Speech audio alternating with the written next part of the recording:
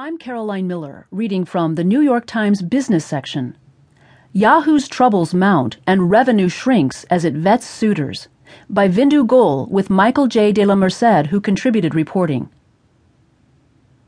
Yahoo said on Tuesday that its business continued to deteriorate in the first quarter, putting more pressure on the company to find a buyer quickly for its internet operations.